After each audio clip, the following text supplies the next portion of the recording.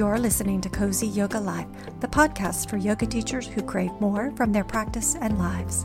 I'm Shannon Codwell, and I'll be your guide on this journey of simplicity, self-care, and self-discovery. So let's cozy up, unwind, and dive into today's episode. Hello, Cozy Crew. In this episode, I'm going to do an overview of the foundations of yoga. Those guiding principles that help set the stage for weaving yoga into all the different aspects of your life, or what you might call living the life of a yoga or a yogic lifestyle. I love seeing how individuals take those guiding principles and mold them to what interests them and motivates them, brings them peace and harmony. And there's so many different ways and so many different combinations that you can create that it truly becomes a personalized and customized practice based on who you are as an individual. To me, that's one of yoga's beauties, is that ability to appeal to so many different people. If you like A and I like B, yoga provides an A and a B so that we can both be excited and passionate and adopt these principles into our lives. Unfortunately, what's happened over the last couple of decades is that the term yoga has become synonymous with one concept, and that's postures.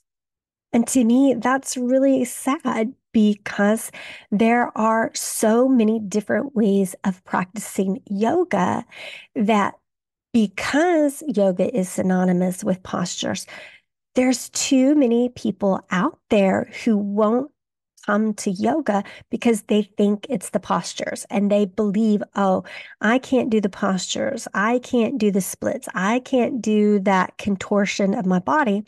Therefore, I can't practice yoga. And there is nothing that is further from the truth than that. In today's episode, I am going to highlight all the limbs of yoga, all the different ways that you can practice yoga. And there are 8 of them.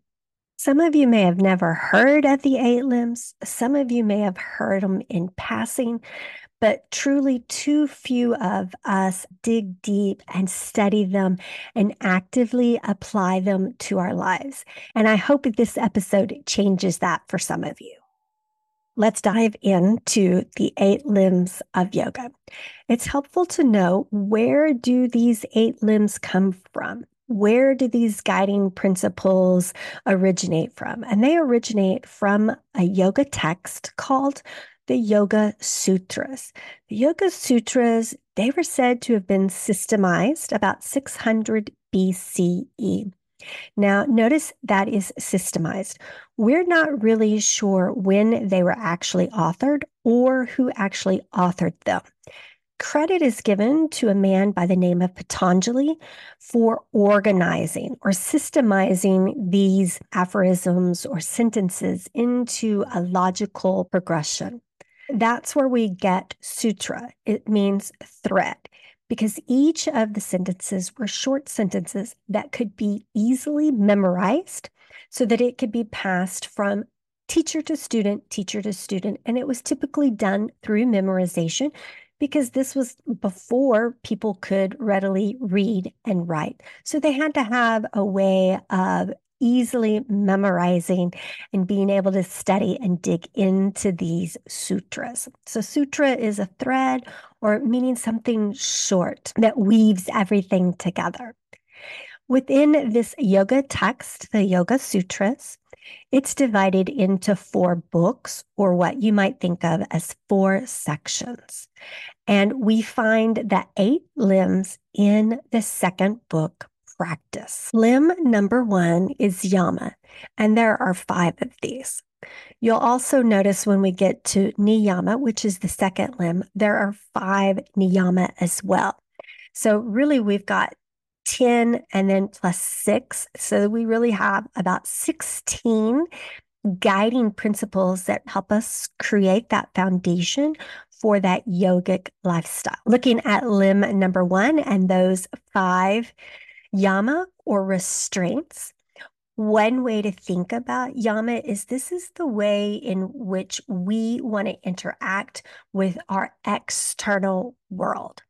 And there's ahimsa, which is nonviolence, truthfulness, non-stealing, moderation, and non-greediness. Limb number 2 is niyama. And if yama is our restraint or how we're going to interact with our external world, niyama is an observance. And this is how we're going to interact with our internal world. And as I mentioned, there are 5: cleanliness, contentment, burning impurities, self-study, and surrender to the divine. Limb number 3, this is the limb that most practitioners and aspiring yoga teachers are familiar with, and that is asana, which in modern terms now relates to the postures or the exercises and stretches that we do. Traditionally, thousands of years ago, asana was what you set upon to meditate. So that could have been the dirt. It could have been banana leaves woven into a mat. It could have been a rock. So traditionally, asana meant something very different than what it means today. And the more modern usage of asana has only been around for about 100, 150 years. One thing that I like to point out when I'm doing yoga teacher training is that in the whole 198 sentences included in the Yoga Sutras text, there's only 2 sentences dedicated to asana.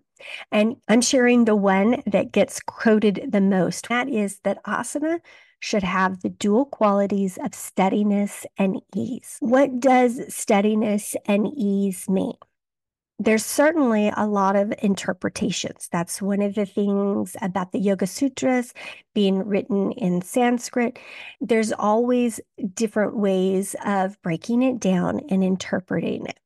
For me, steadiness and ease means that if I'm practicing a posture, I'm able to maintain that posture with effort that doesn't change my breath, and that I'm not pushing myself so hard that I feel like I'm struggling to hold that posture. How do we know if we're not practicing steadiness and ease in our asana?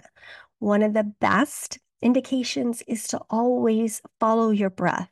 If your breath is coming in short, shallow pants, or you're breathing extra hard, or your breath is just changed in any different sort of way beyond deep and consistent, that's a good sign that we probably need to back out of the effort that we're putting into that posture. Be a little bit more gentle until your breath evens out once again. Limb number 4 is pranayama. This is made up of 2 Sanskrit words, pran, meaning life force, and ayama, meaning extension.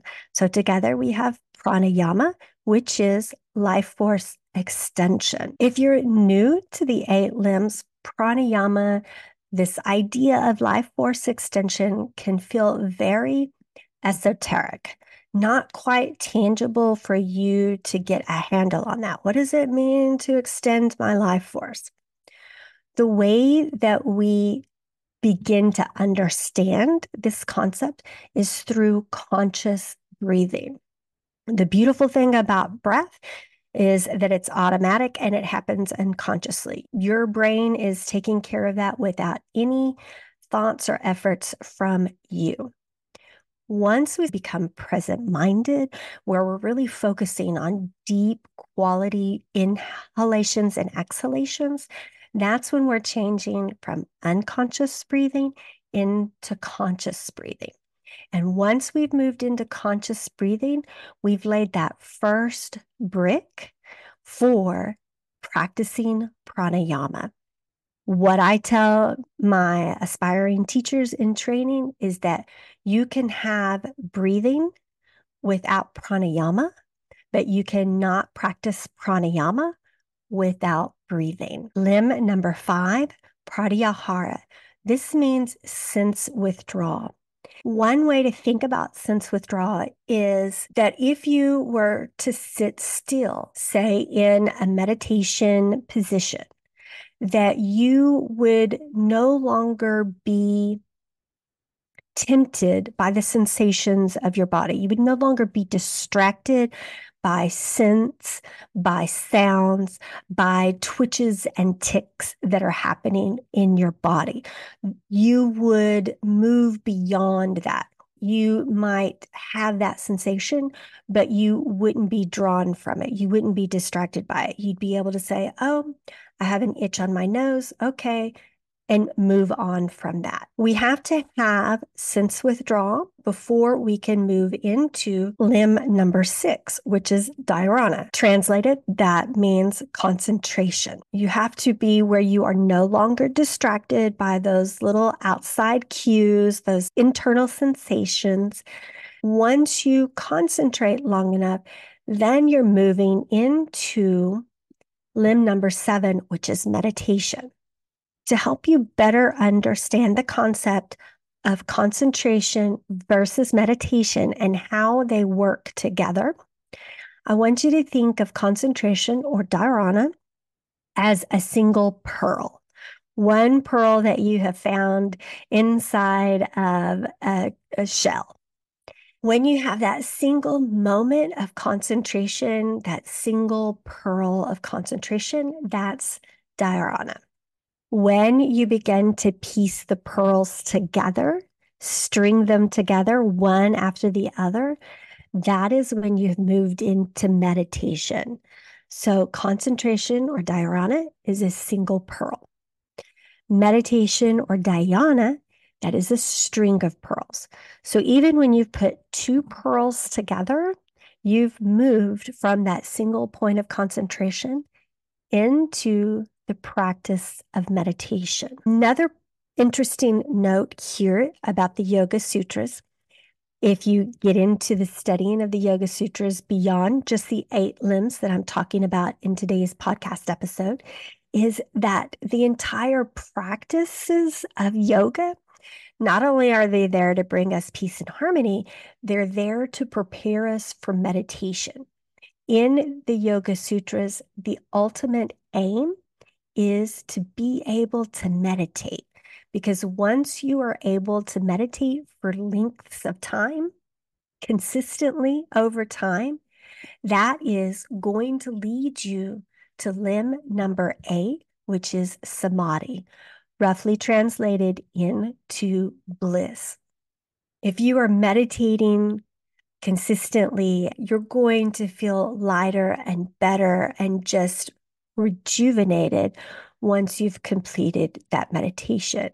And over time, that is said to lead to this idea of samadhi. That was a super quick overview of the 8 limbs, something that yoga practitioners spend lifetimes studying. I at least wanted you to have that introduction so that in future episodes, you would at least be familiar with what I'm talking about. If I'm talking about pranayama, about meditation, about yama and niyama, you know where those are coming from. You know that I'm talking about the Yoga Sutras. You know I'm talking about those guiding principles that are leading us to live this life like a yogi. I hope you were able to take away a better understanding of the Yoga Sutras and the 8 limbs, and are looking forward to learning more about those yama and niyama. Until next time, Cozy Crew. That wraps another soul-nourishing episode of Cozy Yoga Life. As always, thank you for letting me be a part of your yoga journey. If you enjoyed today's authentic conversation, please subscribe, rate, and leave a review. Until next time, stay cozy, take care of yourself, and keep it real.